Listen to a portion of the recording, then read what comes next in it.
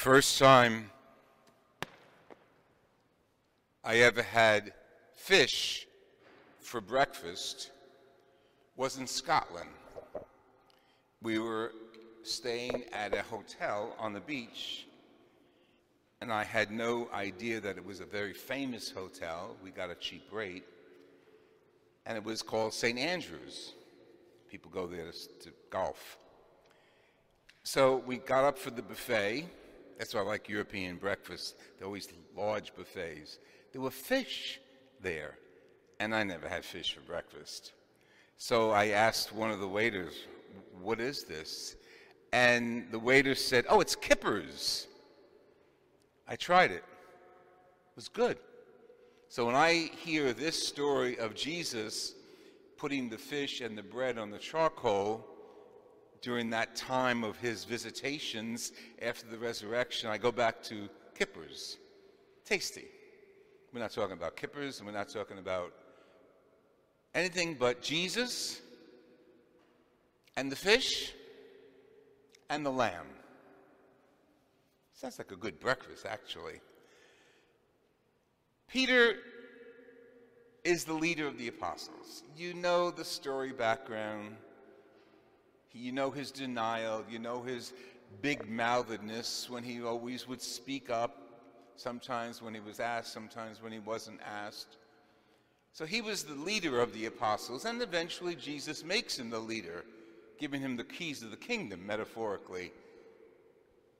So he's there at the shore, and again, maybe to test his humility and his pride. He's a big fisherman. He's a popular fisherman. He's ahead of a few boats. Jesus on the shore says, "Do you have anything to eat?" And he calls them children. Again, probably touching upon his humility, Peter's humility.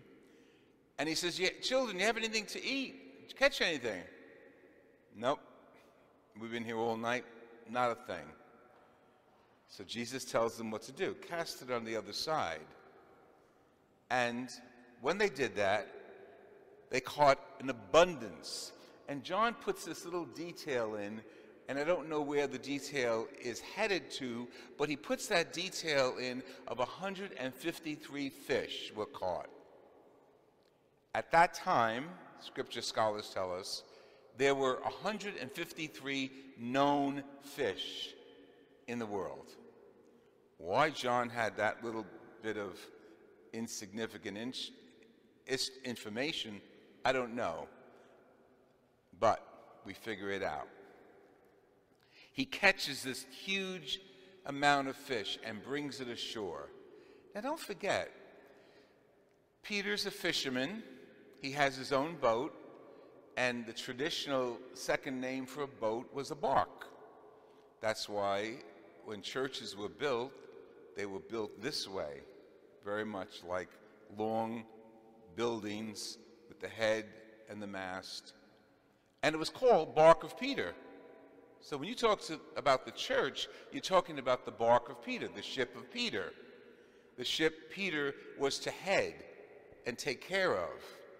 Again, now we get deeper into the story, and we realize what Jesus is doing. You denied me. You ran away. I've made you leader of the bark. I'm going to ask you something, Peter. Do you love me? I mean, he had to have agita when Jesus said that. He had to have his stomach growled because Jesus knows I denied him.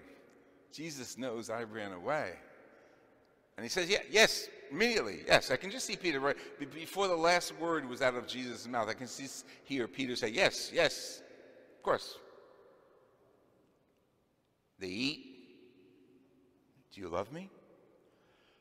Yes, I love you. Now you can see Peter getting probably a little aggravated. This is my interpretation. It says nothing about that there. But if you were in that position and the boss said, "Are you listening to me? Do you follow me? Do you love me?" Once, okay. Twice. But Jesus tops it again, 3 times. The same number of times of denial. I don't know the man. My language is like those of the Galileans, but I'm not one of them. Never met the man. Denies him 3 times. So again, do you love me more than these? And Peter spills it all out. You know everything, and you know I love you more than these. This is the guy who denied Jesus. You know I love you. So the contradiction that's woven into the scriptures is so beautiful because it's real. We love Jesus, we go to Mass, we do our charity, I hope, and yet sometimes we're a little shaky in our behaviors. Maybe with our family members, maybe with the poor, maybe with just common politics. And through that we say, yeah, I love you, Jesus. So Jesus asks something of him. Feed my sheep, you and I. Take care of my lambs. You're the father of the church right now, Peter, my paraphrase. Take care of those for whom I became the new lamb that's mentioned in the book of Apocalypse. The lamb that was slain. At that point, the Apocalypse book is not written. But at the Last Supper, Jesus gave the bread and said, this is my body. And on the cross the next day, it was sealed. He is the lamb, the sacrificial lamb, who gave his life as the ultimate guarantee to us, as the ultimate stage of his relationship with the Father, saying, okay, I sacrifice myself for my sheep. And you know what sacrifice is all about. You know when times are difficult and a neighbor needs help, you knock on the door, you bring some food, say prayers. You know what difficult times are about. When people need you, rather not go, rather deny Jesus and say, let them take care of themselves. But we go. We go. We stretch ourselves. And you know what that's all about. Concretely, historically, right now in our world, people of Eastern Europe need us. Our prayer, our donations, our concern, our voices. Yeah, you'd rather say, nah, I don't want to get involved. But Jesus has a question for you. Do you love me? If you love me, you've got to feed my sheep. You've got to take care of my lambs. You've got to take care of those who are suffering. And Jesus continues that little metaphor, and John says he threw that in just to remind Peter what his death would be like. And you know, the tradition is that Peter was led away, he's put in prison a few times, and then crucified upside down. When this was going on the shore, Peter didn't know that would happen. He was still holding on to his life. So John says, because this gospel is written well after the events, Jesus asked that and said that little metaphor of when you were young, you did what you wanted to do. You got older, people told you what to do. And then when you're really old, they're going to lead you away. Those options are going to be gone if you follow me. There's no black or white. If you follow me, you love me, you act on the word of Jesus Christ, the word of God.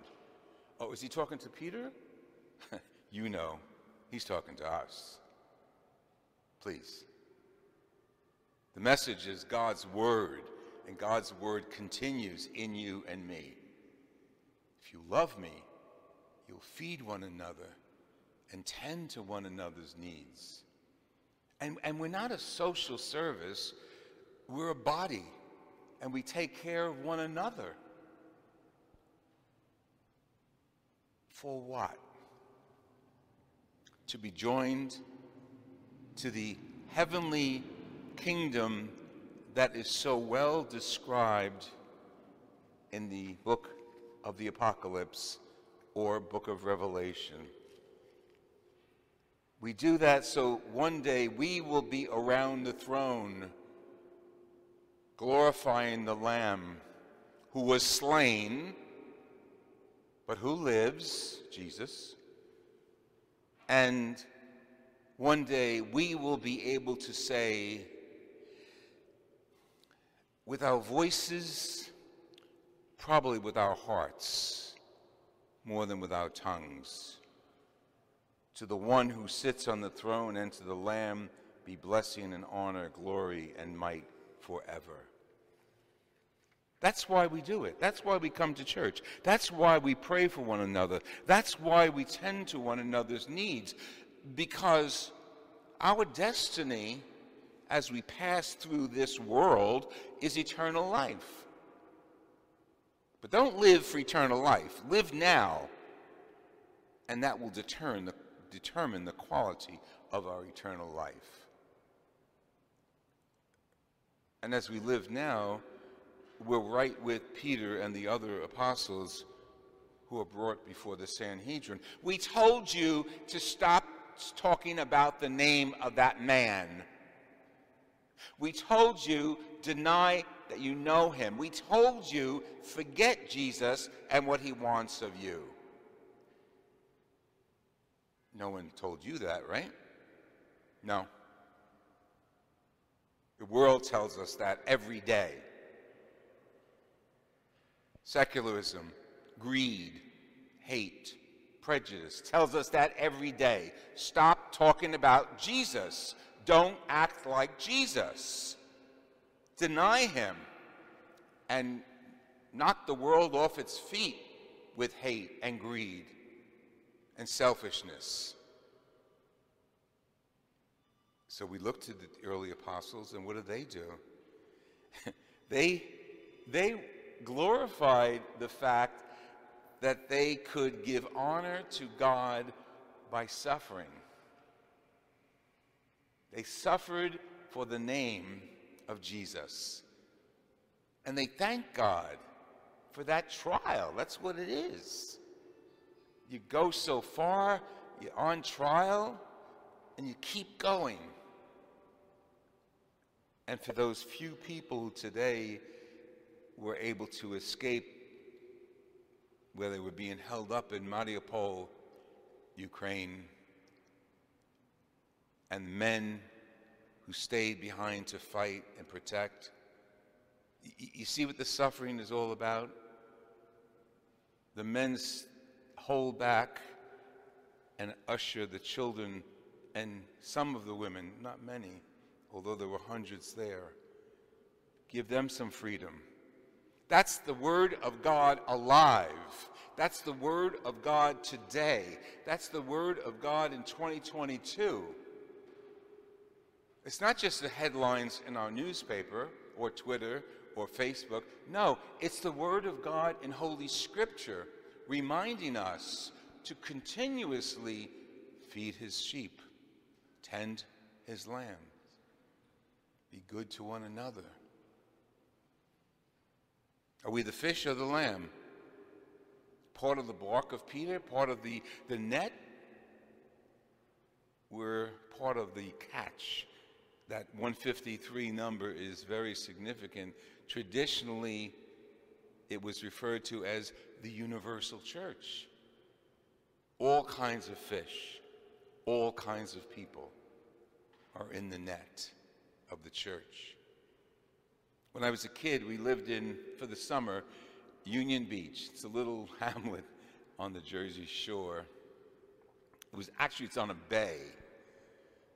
And my father loved the shore, loved the bay, loved nature. And when he came down on the weekends, he would take us out drag netting. That's what we called it. It was a big net. Some of you may know what it is. A pole on one side and a pole on the other side. And two of us would go out. One of us would stand stationary and the other would make a huge circle, and then we'd come into shore to see what we caught in the net. Sometimes we caught fish. Very often we caught crabs.